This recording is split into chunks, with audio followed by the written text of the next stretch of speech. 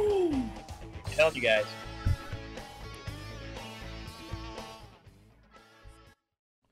Monday. It's always a challenge getting things going on Monday. I've got everything in a kilter because I'm trying to adjust the camera and I just ran out of time. So everything's in a kilter. Got junk everywhere. Busy weekend. For those of you I talked to, it has been a very, very busy weekend. Not just this mess right here, but setting up network gear, running access points, now terminating. Mako and M took care of the termination. They got everything terminated, cleaned up. All that stuff was good. I just had to get stuff ran. So we did get the UniFi system up and running. So the UDM Pros installed, up and running. The 250 watt switch, the 24 port switch, up and running. The flex switch, up and running. 3 access points, up and running. Beautiful. I did the videos, putting it all together. You guys are going to see it soon. Still got to put the UniFi Protect in place. I've got to record that. Got to get the cameras up and running. All kinds of stuff coming for you guys to see how easy this thing is to work. It's just crazy. It's crazy. Coming in Monday morning, seeing what's going on. What is going on in the world?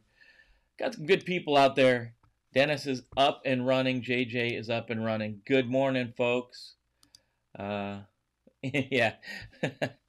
Morning all. Yeah, I know when you hit the enter a little too soon, that happens.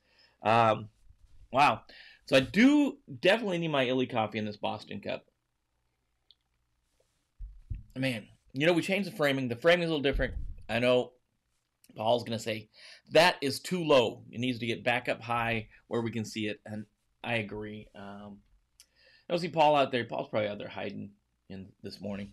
So everything's just a little bit off. And I know, deal with this being a little bit off kilter. If you look, this side of the table is higher than this side. That's because the camera over there is tilted. And last minute, I just didn't get it adjusted so that we could be still live at 7:30. It's important to go live at 7:30 a.m. But yeah, gotta say, Ubiquiti, you did it right. Not only is the packaging nice, it's like Apple stuff. Apple stuff is just it's nice. It's nice like that. Everything works well. You adopt something, you bring it in, you can apply access points. We just put 3 access points in. They're all power over Ethernet. Once I got them all set up in UDM, you set up the wireless network and you just apply that to all 3 access points, and bang, Bob's your uncle, and away you go. Congratulations, JJ. Passed the AWS Solutions Architect on Saturday. No easy feat, by the way. And now on to the CISSP. Again, CISSP is no easy feat either. So, congratulations, JJ. Big round of applause for that. Good job. Those aren't easy, and people look at some of these certifications and they think, it's just AWS. But until you sit for some of those things, it's not just AWS. It's those are tough exams and needed in the market today, especially those cloud security certifications. I'm telling you, Solutions Architect, even the fundamentals. It's not fundamentals. AWS practitioner exam. Not a cakewalk. And obviously, hopefully, JJ, on your long-term plan somewhere is that AWS Security Solutions certification. I forget. AWS certifications, their names elude me a bit. Big old congratulations to you. So we got a lot going on. There's a ton going on in the news. I harvested the best. I picked the best things out for you guys. I found I love when people try to do a FaceTime call right at 7:30. I'm not going to answer the phone at 7:30. I can't. Yeah, big old congratulations. Dennis is saying congratulations too. So yeah, that's awesome. I changed that font. That yellow, it doesn't work. Doesn't work in the morning on that light yellow color.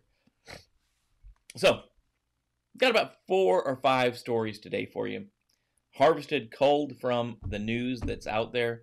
So let's roll the intro, and we will get to the news.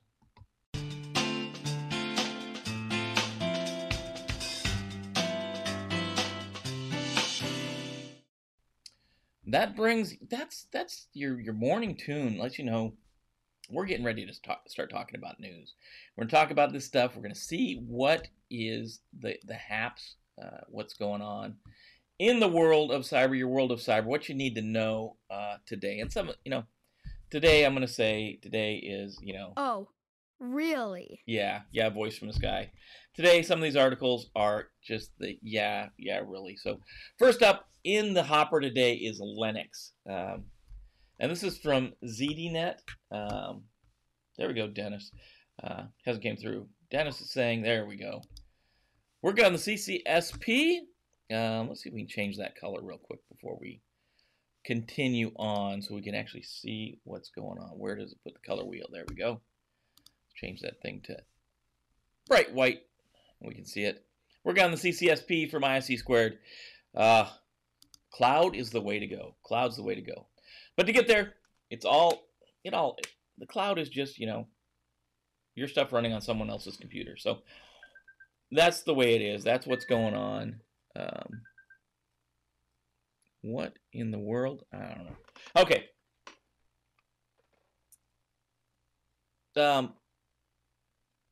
This is the stories that you gotta know. They're the things that just we'll talk. I guess this morning we'll change this. This morning is the morning of myths because that's how we're going to finish it. This first article from ZDNet. This surprise Linux malware shows that hackers are changing their targets.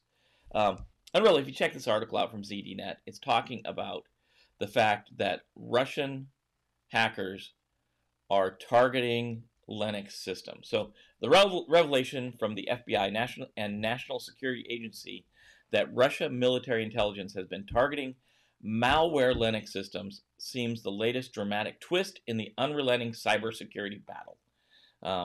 The story goes on to say the two agencies have revealed that Russian hackers have been using previously undisclosed malware for the Linux system called Dravorub.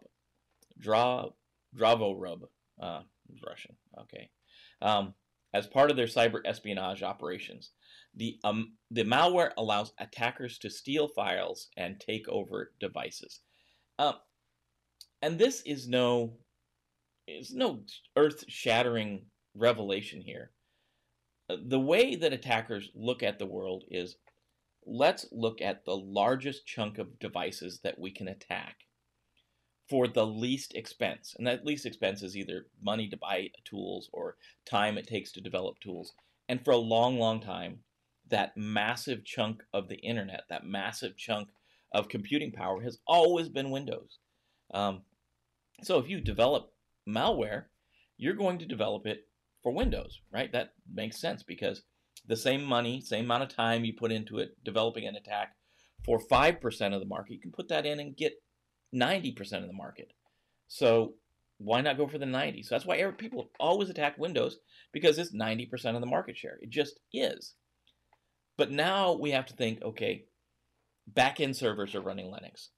And the other thing that's huge now is the Internet of Things. These IoT devices almost all run Linux operating systems. So Linux is gaining more and more market share.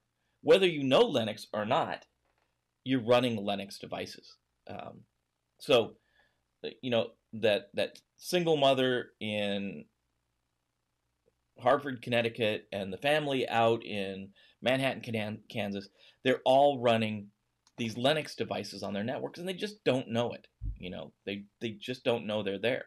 So now that Linux is gaining market share, it's becoming a more and more attractive target. So 10 years ago, 20 years ago, Linux folks, Mac folks would say, I don't need antivirus. I don't need anti-malware because my system's a Linux system. I don't get attacked. Well, that's always been a fallacy because the applications that run on those platforms, especially Adobe, Acrobat Reader, Flash Player, they're all susceptible to attack. So that's always been kind of a fallacy. But now more than ever, um, you have to run malware. You have to keep your system patched and updated. And you can't really run malware on these Internet of Things devices. What you have to do is you have to keep them updated and you have to keep them patched. So you have to keep a track of things. And, 20 years ago, I don't think I'd be telling you guys, make sure your light bulbs are patched. But today, that's a very real thing. If you're running Philips Hue light bulbs, the G8, GE light bulbs from IKEA, they're smart light bulbs. They work well. They are built for convenience, and that's, as security and risk and cyber people, we have to make sure that we're dealing with the change in environment, that people are moving more towards these smart devices. And we have to be able to say, okay, I've got friends, family, coworkers. They've got those Amazon Echo devices. They've got the Google. They've got Apple Home. They've got smart light bulbs. They've got Arlo cameras. They've got all these things.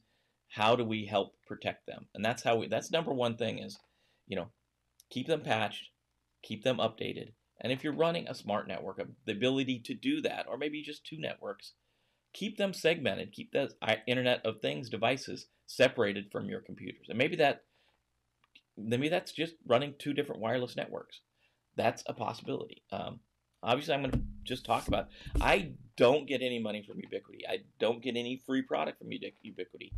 But their products work, and you can build VLANs. You can segment out your Internet of Things devices and have them separate from your computers. And that's one of the things we need to do with these Linux stuff. If it's a full-on Linux operating system, have malware on it. Regardless of what it is, keep it updated and keep it patched. The people want to take your systems over because they want to use them for something. So they want to use them to harvest your data. They want to use them to encrypt your files so they can get money from you. They want to use your device for some malicious activity, such as Bitcoin mining or attacking other sites or moving laterally around your network. Keep your stuff secure. And that's what this is all about. Linux is not bulletproof. It never has been. And now more than ever, it's getting a larger market share. So as it gets a larger market share, it's going to become more and more of a target. So that's the Linux story. Dennis said he's been working on CCSP, which is the ISC squared certification. JJ is saying that's certainly on his list after CISSP. And I'll use the CCSP for the CEUs, continuing education units. Of course, you got to plan those out, because nothing worse than getting your certification yanked because you didn't do your CEUs. And they will do that. For good folks at ISC Squared will definitely pull your credentials if you don't keep up with your required CEUs, that's for sure. Next up, our friends, the Lazarus Group. We know this is APT38. Oh yeah. Any other I agree, Dennis. Botting they installing bots on your computers and using it for other attacks, including distributed denial of service attacks, like Dennis is saying here.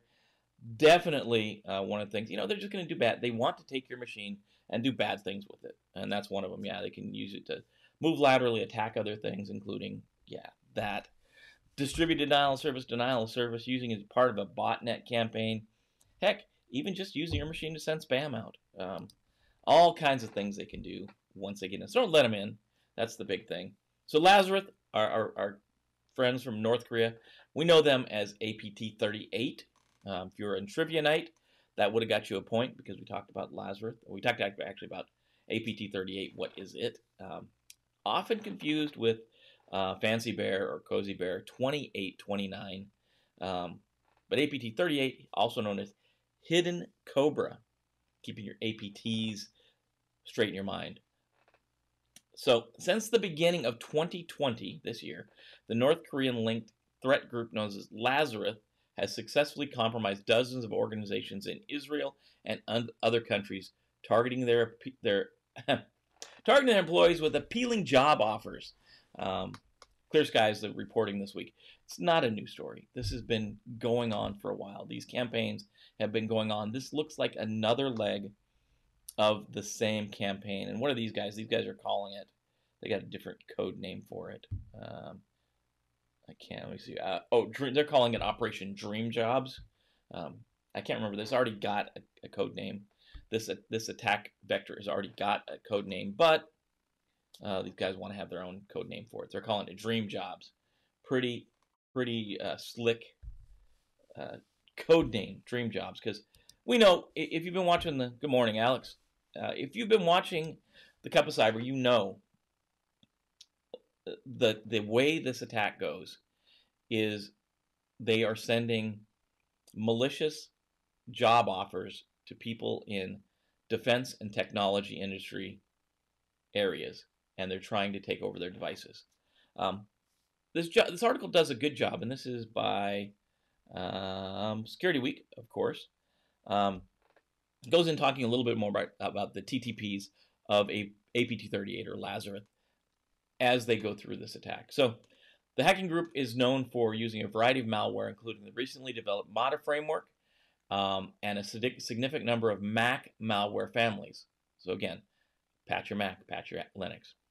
Over the past couple of years, the U.S. Cyber Command has shared various malware samples associated with the group. Campaign's been successful. It's been in place since the beginning of the year, and it's succeeded. Israel, they've targeted Israel in this case. The North Koreans have targeted Israel. Israel saying, nah, they didn't really get in, but Clear Skies is saying, yeah, they did. And they're calling it Dream Jobs because they're offering these great jobs from aerospace industry, defense and aerospace industries within the United States, like BAE, Boeing, Donald Douglas, Lockheed Martin, any of these companies. They're offering these dream jobs. Attackers spend weeks or even months gaining the victim's trust by conducting conversations by personal email, instant message applications, and even through voice calls over the phone or over WhatsApp. And then finally, at the end game, when they work all the way through this, they finally send the loaded document over, and the victim is tricked into opening the malicious attachment. So, big thing to follow on this one is the amount of time this group is willing to put in to spear phishing an individual campaign attack victim. So they're spending weeks or months, targeting somebody, cultivating that relationship, sending email, doing calls, really making it look like it's a real job. We're going to talk about this in our last story this morning. It's one of the myths is that you'll be able to see these things coming. It takes true diligence to stay on top of these things. So the story finishes out, a successful infection allowed attackers to collect information on the company's activity as well as its financial affairs, likely in preparation for future attacks aimed at stealing money from the victims' organizations. In a quote from no, it's just a quote from Clear Sky. I thought they had a person they were quoting was just a quote from Clear Sky. We assess this to be this year's main offensive campaign by the Lazarus Group, and it embodies the sum of the group's accumulative knowledge on infiltration into companies and organizations around the globe. Our estimation is the group operates dozens of research and intelligence personnel to maintain the campaign globally. And we know one of the big things Lazarus does, in addition to harvesting intelligence and information, is they're gaining money for the North Korean regime. So they do this through different attacks, like ransomware attacks, stealing information. Their big goal is to keep the North Korean government in operation. So intelligence and money are the biggest things they're bringing back to the government. And this is their main campaign. We've seen it targeted the United States. Many people out here in the D.C. area have probably been targeted by these folks. And just think about, that long trail. They've used months to build a relationship with somebody to finally spring this trap on them, to get in where they need to get in. So if you are in the job market, which I know people are, and some people are continually in the job market. If you're a consultant or a contractor, you're kind of continually in the job market. You're always in the job market. Um, be aware of these things. Sometimes those dream jobs, make sure, if you can reach back out to, you get it from Lockheed Martin, maybe try to figure out, hey, get with Lockheed Martin, does this person really work for you? It becomes a little more complicated because a lot of these companies, Lockheed Martin, Boeing, BAE, Donald Douglas, a lot of times they'll use a third party headhunter, a recruiting firm to initially do these reach outs. So that could be part of the cover. It's like, oh, well, we don't actually work for BAE. We're a resource firm for BAE that they contract with us. There could be a long story behind this. So be diligent. Watch out what you're opening, right? So what they want to do is they want to, again, they want to take over your computer. Same as the last cats. They want to take over your computer. They want to do all those things that we talked about before, including what Dennis said, running that botnet on your computer and using it to do denial of service, distributed denial of service, sending out spam, move lateral around the network, whatever. Keep your system patched. Keep it updated. Keep it your malware updated and current. Those are all things we need to do. Those are all important security things we need to do. So make sure we do them, and make sure your friends, your families, coworkers, your organization is all following that trend too. Again, this is something that needs to be on your personal risk radar. Be thinking about when somebody offers you a job, can you validate they're really from that organization? There's a number of ways to do that. One thing is, is that job posting actually on, the career path or career page of that organization? Maybe ask, and it's not foolproof because the attacker, these guys are not. They're not going to be easy to spot. So they may take an actual job posting from BAE or Lockheed Martin, one of these places, and use that actual job posting offering you the job. So you may be able to go back and validate, is there really a job offer there? That's what may be the first step is, hey, give me the job number. I'm going to go check it out on their webpage, make sure it really exists. But that's not foolproof. That means that the job's there. They may just be using that as the bait to get you in there. Try to see if they're really from that organization. Ask them, are you a Lockheed Martin employee? Are you a BAE employee? Or are you, a subcontractor or something like that? That's a headhunter firm. Get them to, if they say they're like a Boeing employee, then see if they actually work for Boeing. They're going to use a long, drawn-out attack to get to you. So you have to make sure your defenses are the same way. So Lazarus out there, their big goal is to get money, get information. Those are two big things they want to do. And any system they're going to get, they're going to do that with. It looks like this is very, very targeted. So this is spear phishing, a very targeted campaign. So Lazarus is out there and needs to be on your radar, man. Keep an eye out. Dharma, and I know you guys are going to say, that's not the Dharma ransomware logo. That's that logo from Lost. And you're right. That's the Lost logo for Dharma. Dharma, a lot of these ransomware campaigns don't have a logo. Like Maze. Maze has a logo. Maze is like a corporation. They're out there. But Dharma doesn't have one. So I stole this from the Dharma initiative from Lost. This article is from CISO in. So in is from India. So Dharma ransomware attacking SMBs. Average loss is rupees 6.4 lakh, which means $8,620 US is the average ransomware that Dharma is getting. And I probably messed up the whole Indian currency system, so I apologize if I didn't mean to offend anybody trying to use the right terms from the article, and I should have just jumped into it. So in New Delhi, small and medium-sized businesses are witnessing increased ransomware attacks globally, including in India. This year, the ransom demands have reached nearly $8,620 on average in the pandemic times. And that $8,500, we'll call it $8,500, is really a point that we need to pay attention to. We've seen these big $45,000 $100,000. These big payoffs by big companies. And I've been saying this for weeks now, is we're going to see a trend where these things start targeting more small and medium-sized businesses, especially Dharma. If you remember Dharma, Dharma is the affiliate program, right? So they run their own attacks, but you can also license the Dharma ransomware as ransomware as a service and be essentially a ransomware script kiddie. I'm going to say it, Dennis. I'll just throw it out there. I know ransomware script kiddie. I don't know if that's a term or not, but we know script kiddie is.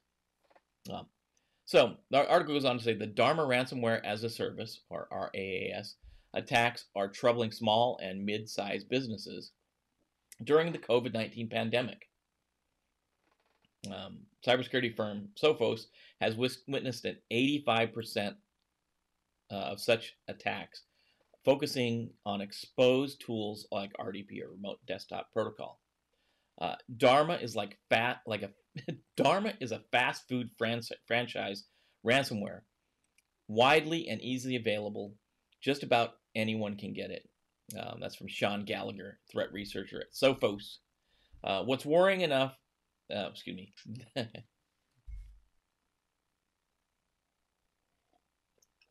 Okay, that's worrying enough in itself in normal times, but right now, with many businesses adopting to the pandemic and accommodating the need for rapid support for remote workers and IT staff stretched thin, the risk from these attacks are magnified, Gallagher went on. So Dharma's been around since 2016, one of the most profitable ransomware families around due to its mass marketing service-based model. This is the Amway of ransomware.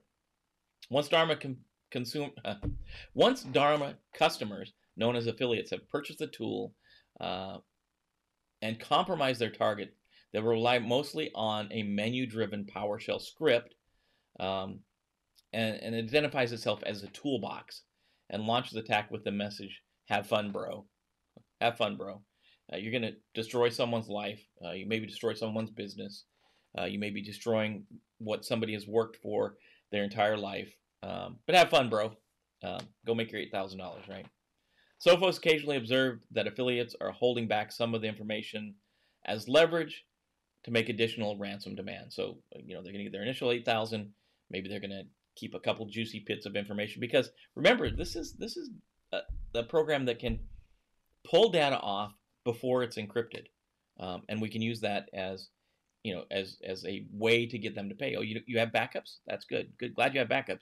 But we're going to put all your information online. How do you like that? Now pay us. So the key to avoid such ransomware is to shut down internet-facing remote desktop protocols, RDP, to deny criminals access to networks. If you need RDP, put it behind a VPN concentrator. Yeah, so if you have to have RDP up and running, put it behind a concentrator somewhere that you have to get maybe multi-factor authentication to get into the network, to get to the RDP connection to start with, right? Check that you have a full inventory of all devices connected to your network, and always install the latest security updates as soon as they're released on the devices and servers on your network.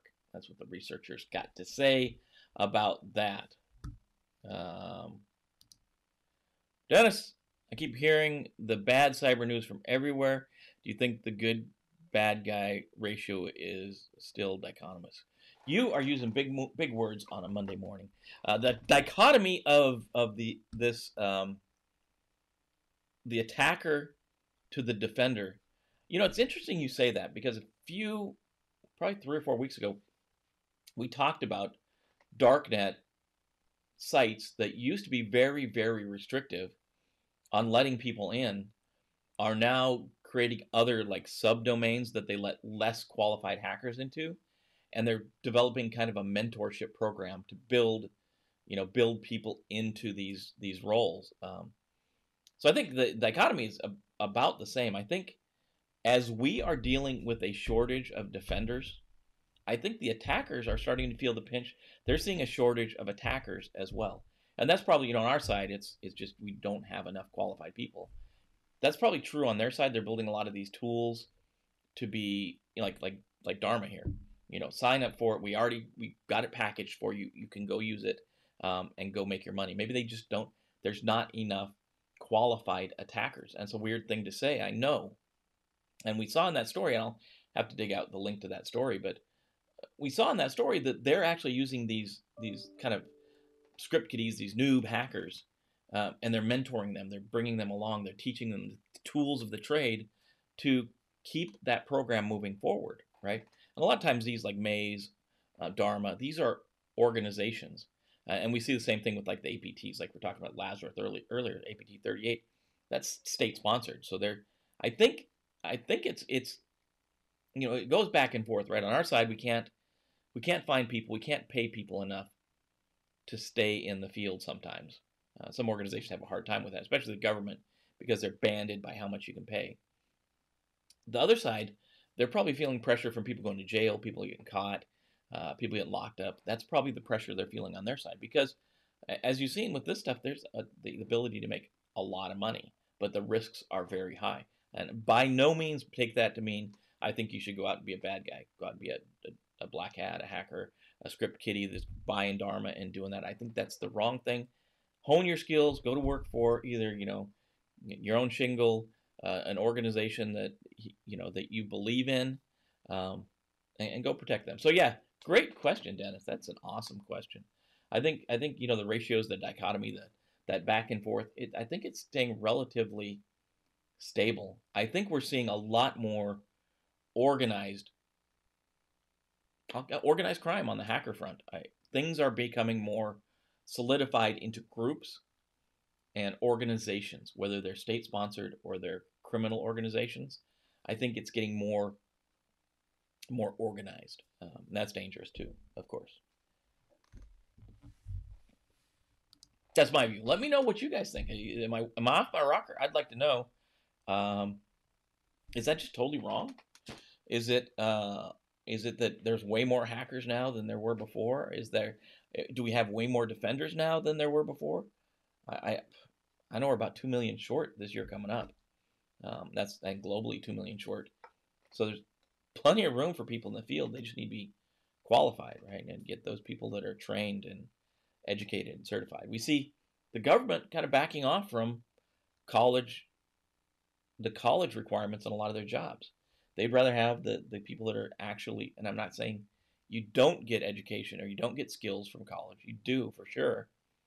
But when you come out of college, you have the knowledge, but you maybe don't have the hands-on experience. It looks like the government is switching that around and looking for more hands-on experience going forward. They're de-emphasizing college and emphasizing hands-on experience a little more. But it's just to get people in. You spend 4 years in college. I've done this. Spent 4 years in college. You come out, and a lot of stuff you learn the first couple of years in technology is just outdated. That's Jim's view of the world, though. I could be totally wrong. I'd love to hear your thoughts on my thoughts.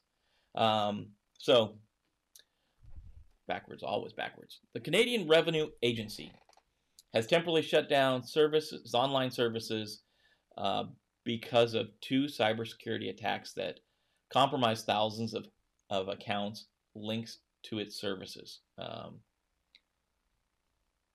This is by CBC, this article.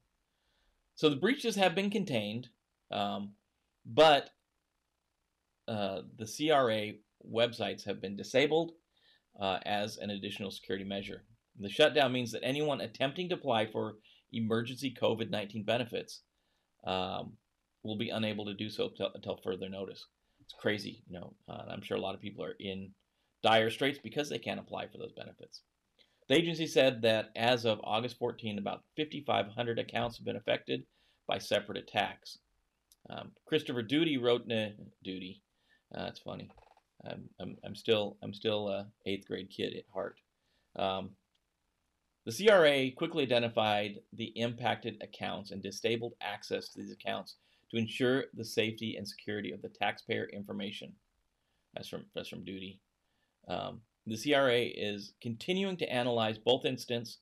Law enforcement assistance had been requested from the RCMP, Royal Canadian Mounted Police, Dudley Do Right of the Mounties, of course, if you're of my generation. Um, an investigation has been initiated. So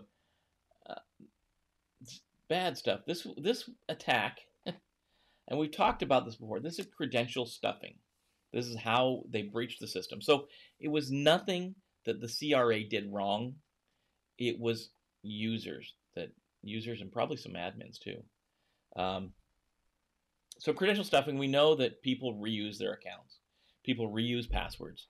And if one database is breached with that password and that username, the attacker is going to probably grab that and try that account combination on different sites. And we know this can be automated now. So we can put that username and that password into a tool, and it will try a bunch of different sites to see if that username or variations on that username and that password or variations on that password will work to get them into other sites. So of the roughly 12 million active GC key accounts in Canada, the passwords and usernames of 9,041 users were acquired fraudulently and used to try to access government services, a third of which access such services are being further examined for suspicious activity. The compromised accounts were connected to the platform, which was used by about 30 federal departments, and they were shut down when this was first discovered. So this fraud is not uncommon. So credential stuffing is one of the things we need to watch out for. And this is one of the things we got to, harp on to our friends, our families, our coworkers, and our organization. Reusing passwords, while it's easy to create, once you create that complex password, it's easy to reuse that for several sites. But one site, once it's breached, means that all of those sites, you need to change the password. You need to go update all the passwords. So it's better to use different passwords on every site. And I know this is hard, and you're not going to do it manually. Most people aren't going to do it manually. So use some type of password vault. And we see this a lot of Norton or Symantec. I know their antivirus, their malware platform. When you pay for that service, you also get a password vault. There's other password vaults. What is it? I have to think of some. Some of you guys can maybe throw them up on the screen. There's a lot of pass vaults out there. I can't think of any of them right now, of course, because that's just the way it goes. Yeah, use these vaults. Use different complex passwords, random complex passwords on all your different sites. Put them in a password vault that is synchronized and protected by a really strong password itself, or even better, multi-factor authentication. So you can get to these things and use a vault that is accessible from your desktop, your laptop, your mobile device, so you can keep them synchronized across those devices. Because you need to, it's not going to work unless it's usable, right? People do this thing. They reuse their passwords because it's easy. Once they come up with a complex password, they remember it, and they use it on different sites. That's what happens. So you have to have something like a password vault, where maybe that system generates a big old honking complex password that means nothing to anyone. It's all random. And you store it in a vault, and every time you go to use it, the vault provides the password for you. I think that's the best way to go. Is it perfect? I don't think it's 100% perfect, but it's a lot better than reusing passwords. It just is. Because due to no fault of your own, one of these companies gets a breach.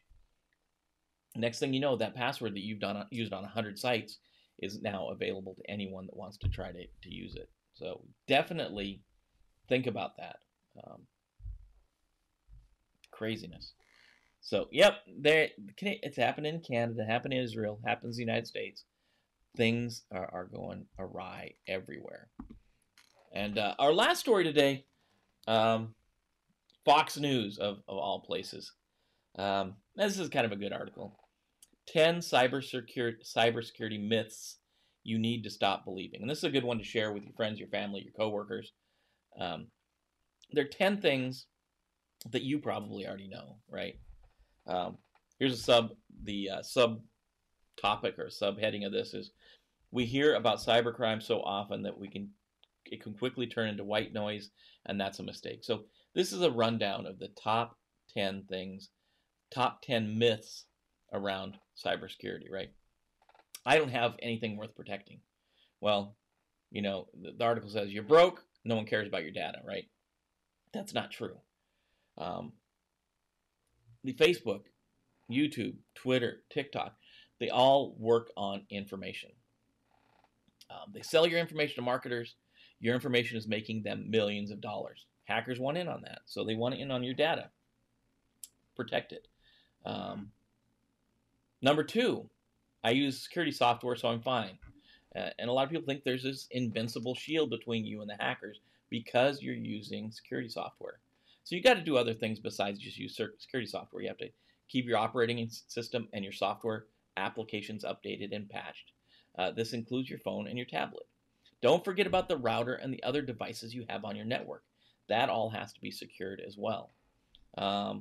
Make sure you're using the right security software. Use something that is that's proven to be good, right? I saw a little cartoon. I guess it was probably on the Facebook this morning, where the little cartoon guy is saying, someone steal my data, free software or free antivirus, help me. And the next little cartoon was the free antivirus coming in with a cape, and then the last one was the free antivirus helping the attacker carry the data out of the network. It's kind of, I should save that. I'll see if I can find it and repost it. 3, with all these data breaches, you have nothing left to protect. So I'm on the list. I feel hopeless. There's no point in protecting it since my data's already been taken. That's not true, because there are different type of breaches that affect different people in different ways. There are different impacts to all of them. Just because you've been breached in one breach, and I'll use like OPM. A lot of us have been hit by OPM. Because you've been breached by OPM doesn't mean you don't need to protect your data. OPM got a ton of information from a ton of people, but you still need to protect your data. You still need to do it. This fourth one ties into what we were talking about earlier, especially with Lazarus Group. Phishing scams are easy to spot. Phishing scams are becoming more sophisticated as they use spear phishing and targeted techniques to go after very specific people. The article says, very realistic looking extortion scams are also making rounds. The subject contains your email address and a password that looks familiar. The scammer says unless you pay up, they will release a video of you that they took using your webcam when you visit a porn site.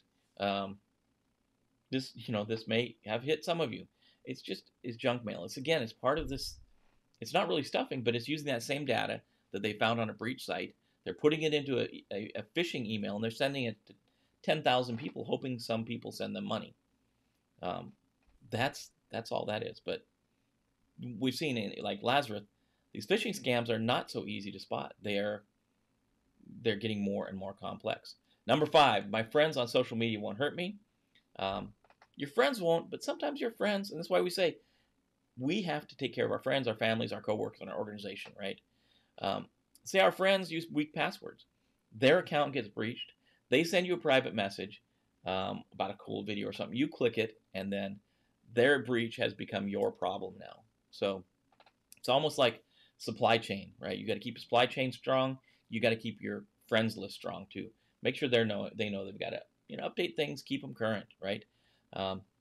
Your friends' bad habits on the internet could turn into a jumping point to breaches on your system. So be aware of that. Hackers, number 6, hackers are mysterious, scary figures. And this goes on to say, as you guys know, a lot of hackers are regular people and can be hard to spot. They're no longer just lone wolves, right? As we talked about, they're entire organizations crafted around these hack attacks. These are state-sponsored. They're mobsters. They're organized criminals. Once you realize how dire the threat is, it becomes easy to understand why it's important to take steps towards cybersecurity. Don't be disheartened, though. That's right. Attacks by association. That's right. Attacks by association. They attacking your friends. Number 7, I only go on mainstream sites, so I don't need security software. Yeah, you need security software no matter where you go. Remember what I said earlier, the article goes on to say, how social media apps sell their data, make their money. There are more cookies on your browser. You're being followed around everywhere you go. Multiple sites have your profile. That increases chances of your data being breached. Clear your cookies out. Don't just let them pile up, because a lot of these sites are supposed to make non-persistent cookies so they don't stay on your system so long.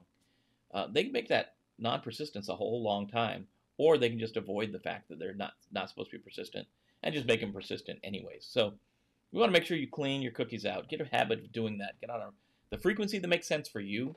Could be daily, could be weekly, could be monthly. Whatever works for your risk profile. Clean your cookies out of your browser. Friends, family, coworkers, same thing. I use complex passwords. Story says even long, complicated passwords aren't enough to keep you safe in today's security landscape. We know this because they're breaches of databases, and we use the same passwords across multiple sites. That makes it vulnerable. Nowadays, there are speedy programs that reuse billions of password combinations. It only takes seconds to run potential passwords. Not only that, but hackers have sophisticated methods for identifying passwords we use in password creation. So you're talking about breaking, hacking, cracking passwords. Yeah, there are programs that run billions of combinations a second. Millions, like I said, millions of combinations a second to break your password. That's offline attacks, right? I'm worried complex passwords are not enough, because there's breach sites also, and that's not in this article. Those breach sites, if your data is in one of these breach sites and you have a complex password you've used across multiple different sites, that's been compromised now, right? Use a password manager and two-factor authentication when you can. Number 9, I know a fake voice when I hear one. You've probably heard that scammers will call you with robotic voices pretending to be the IRS. They demand money. Maybe you've gotten one of the calls yourself. You may think you can recognize a robotic voice. Unfortunately, robocallers are improving their techniques. Deep fake technology. And we've seen this where you can put a face on someone else. And I've got a friend of mine that almost every day he'll put his face on different weird movie actors. A lot of times being, action stars or women or whatever. And it's deep fake technology. It doesn't just work for video.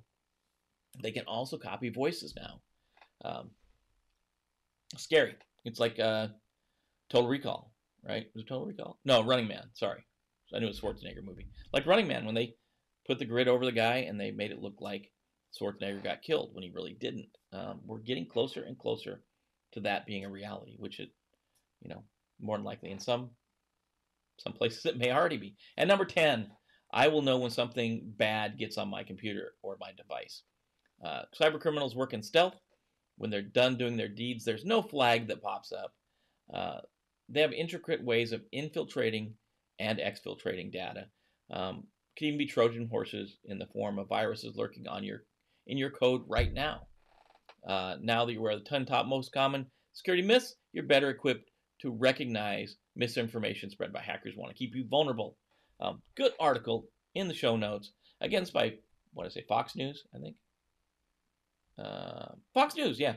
That might be one you want to share with your friends, your family, coworkers. Let them know that, hey, here's some things you can do. And there's some links in there to see if they've been breached. There's links in there to the top tools you can use and top antivirus, that kind of stuff. There's good links in there. Cybersecurity news, Fox News Live. It's in the show notes. Maybe a good one to share with your friends, your family. And, I won't leave you without giving you a crazy holiday to talk around the water cooler. Today, National Thrift Shop Day. Always held on August 17th. There's no proof that this is a national day. They can't find any proclamation that it was made a national day. But are you looking for a great deal? National Thrift Shop Day is a way to find a real bargain. A thrift shop is an old term for stores that sell items that are deeply discounted merchandise, not always the highest quality, but the price is right. These stores better as discount department store and dollar stores. Watch for sales and special days at thrift shops in celebration of National Thrift Shop Day. If you're an owner, create a sale around this special day and watch your August sales sizzle. Obviously, we see resale stores. Goodwill's got a big story on National Thrift Shop Day. it's a thrift shop. So some people have to go here. No harm in that. Sometimes I know people that go to, especially like the Goodwills, Salvation Army thrift shops, looking for collector items, movies, baseball cards, toys, games. Some of these things are worth a ton of money, and a lot of times they get donated to these thrift shops because people just don't know what they're worth. I know people that go around and check these places out looking for specific things in a circuit, like every weekend or whatever. Sometimes they make really good money doing that. I'm not saying that I want you to change your job. I need you here. I need you doing this job. But there's people that do that. Don't think they don't. So that's your rundown for the day. I always, always, always appreciate the conversation. I always appreciate you adding the comments to the chat. It helps keep things going. It gives the different perspective on things. Brings up things like Dennis brought up a point about DDoS and DOS. Obviously, yeah, that's a good point. Great question on dichotomy. JJ, congratulations again. Alex, good to see you this morning. It's Monday, so you got to go a full week ahead of you. What are you going to do with this week to make it better? I think, Dennis probably going to work on CCSP. JJ's going to be starting that CISSP study. What do you guys got going? I'm in the Amazon world myself. I'm working on Amazon certifications because that's the way we go. RMF stuff. You see RMF stuff start dropping today. You see videos start dropping today on the RMF track. RMF 2.0, NIST 837 revision 2. The new stuff, going deep. We're going deep into why we do the RMF, what the RMF's all about. First 10 videos or so don't really touch the RMF other than talking about it, talking about NIST, talking about the cap, setting the stage for what the RMF is all about. Good morning. Thanks, Sacrifice, with standing up this program. Not a sacrifice if I get to talk to you guys, KOD. Good to see you this morning. Yeah, Sacrifice getting up early in the morning. That is a rough one for sure. But I was like, once I get down here, once we start talking, I love talking to you guys. I love the information, the feedback I get from you guys, because it is rough. When we first started the show, when we had nobody, sometimes just me talking to the empty air, it's disheartening. But now we're getting folks that are the regulars, folks here every morning talking about this stuff, and I appreciate that. It's awesome to see you guys. I love that picture, you flying over the clouds. That's awesome. But anyways, thanks for being here this morning. Thanks for putting up with my little bit off-kilter screen. We'll get that fixed. We'll get the camera set. But anyways, until tomorrow, 7:30, we'll be back, a.m. No trivia this week. Trivia is next week. But be careful out there. Mike Sierra Bravo there, we'd tell you to go get some. Got a question here. Let's see. What's the standard for preparing application containers for an ATO? Talking about a container, I would treat a container just like any other system, right? The boundary is what you need to be careful of. So the boundary of the container should be that Docker container, right? And we can have that. We could have it as it's possible to be one big system, right?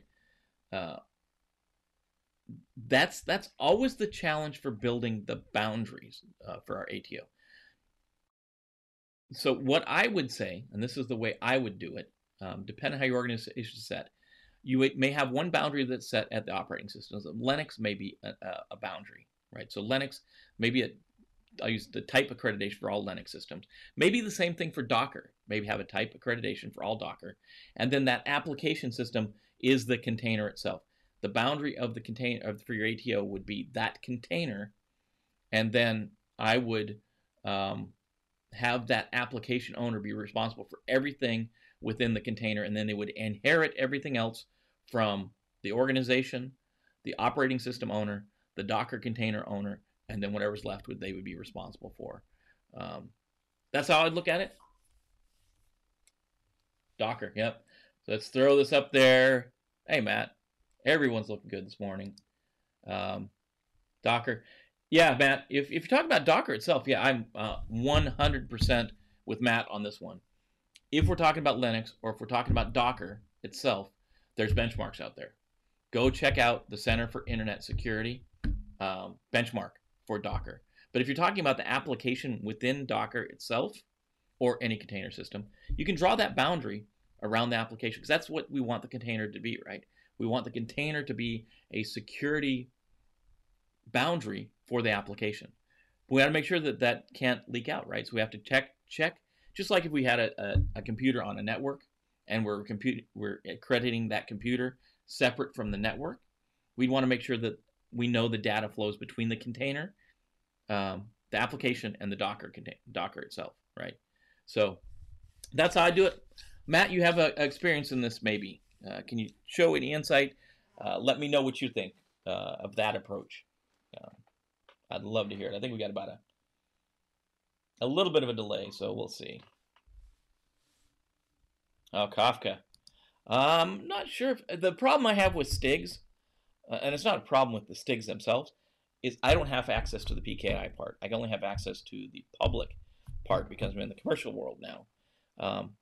The Kafka messaging application. I would think Kafka is so big that there's a STIG for it, and I'm thinking it's probably because it's messaging.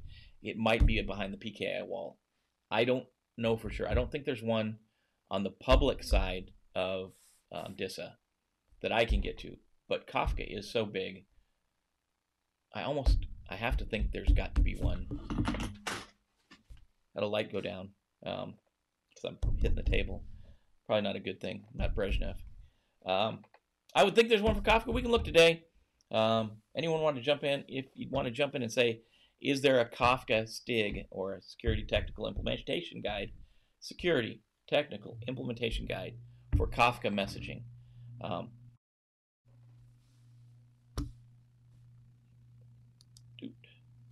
Looked at the benchmarks when I was doing some Docker AWS stuff. Only got into the beginning, yeah. Yeah, I know for sure, 100% there's a CIS Docker benchmark, like Matt said. 100%. Kafka, I would think there is one, but I don't know off the top of my head. Honestly, I don't know. If you have that PKI, go check out the DISA site and see if there's one there. I don't know. Maybe we'll bring that. Well, let's do some. I'm going to take that as a personal challenge. Oh, none on DISA. Okay, looks like you already done that. I don't know. I'll look around. I'll kick around today. Let's see if I find any of that in Kafka. I don't think there's anything in CIS. But there's nothing in DoD. You might be the third thing I always look at. Is there any security guidance on the site for the application or the product or whatever? The product I'm looking. Is there any security guidance on that site as well? So see if there's anything available in the associated, like the repos or anything like that. Yeah, I wish I had a better answer for you. Kafka's big though. Kafka's out there. Well, we'll follow up. Yeah, join tomorrow. We'll follow up more on Kafka tomorrow in the post news show when we usually talk about these one-off things. So I'll do some digging. Challenge every one of you guys out there to do some digging on Kafka. Something you should know. Something if you don't know, we all kind of learned that basic virtualization. The next round of virtualization we're in right now is these containers, right? So it's Docker containers, normally built in the cloud, and we virtualize just the application layer. And Kafka is a way to do messaging. So challenge you to go look at Docker, go look at Kafka. Come back tomorrow morning. I'm gonna look see if I can find some baselining information on Kafka. Security vendor. So the vendor does have a security reference guide. That's a good place to start. Yeah, if they have a security reference guide, you might have to pull your baseline information out of that benchmark. But I'll take it as a challenge for all of us. We'll go look into Kafka, and we can report back tomorrow. Let's see if we can take care of each other, because that's what we do, right? So more on Kafka tomorrow, more on Docker tomorrow. See if I can find some reference. I'll throw them in the show notes tomorrow for you. But hang out. We'll Docker and Kafka tomorrow. So As always, you guys be careful out there. Be safe out there. Take care of your friends, your families, co-workers, and your organization. The Bravos will say, that's Sierra and Mike will say, go get some. I'll say go get some. Go get some. Take care of your folks, and we will see you tomorrow at 7:30 to talk more security and the news around cyber. Be careful, guys.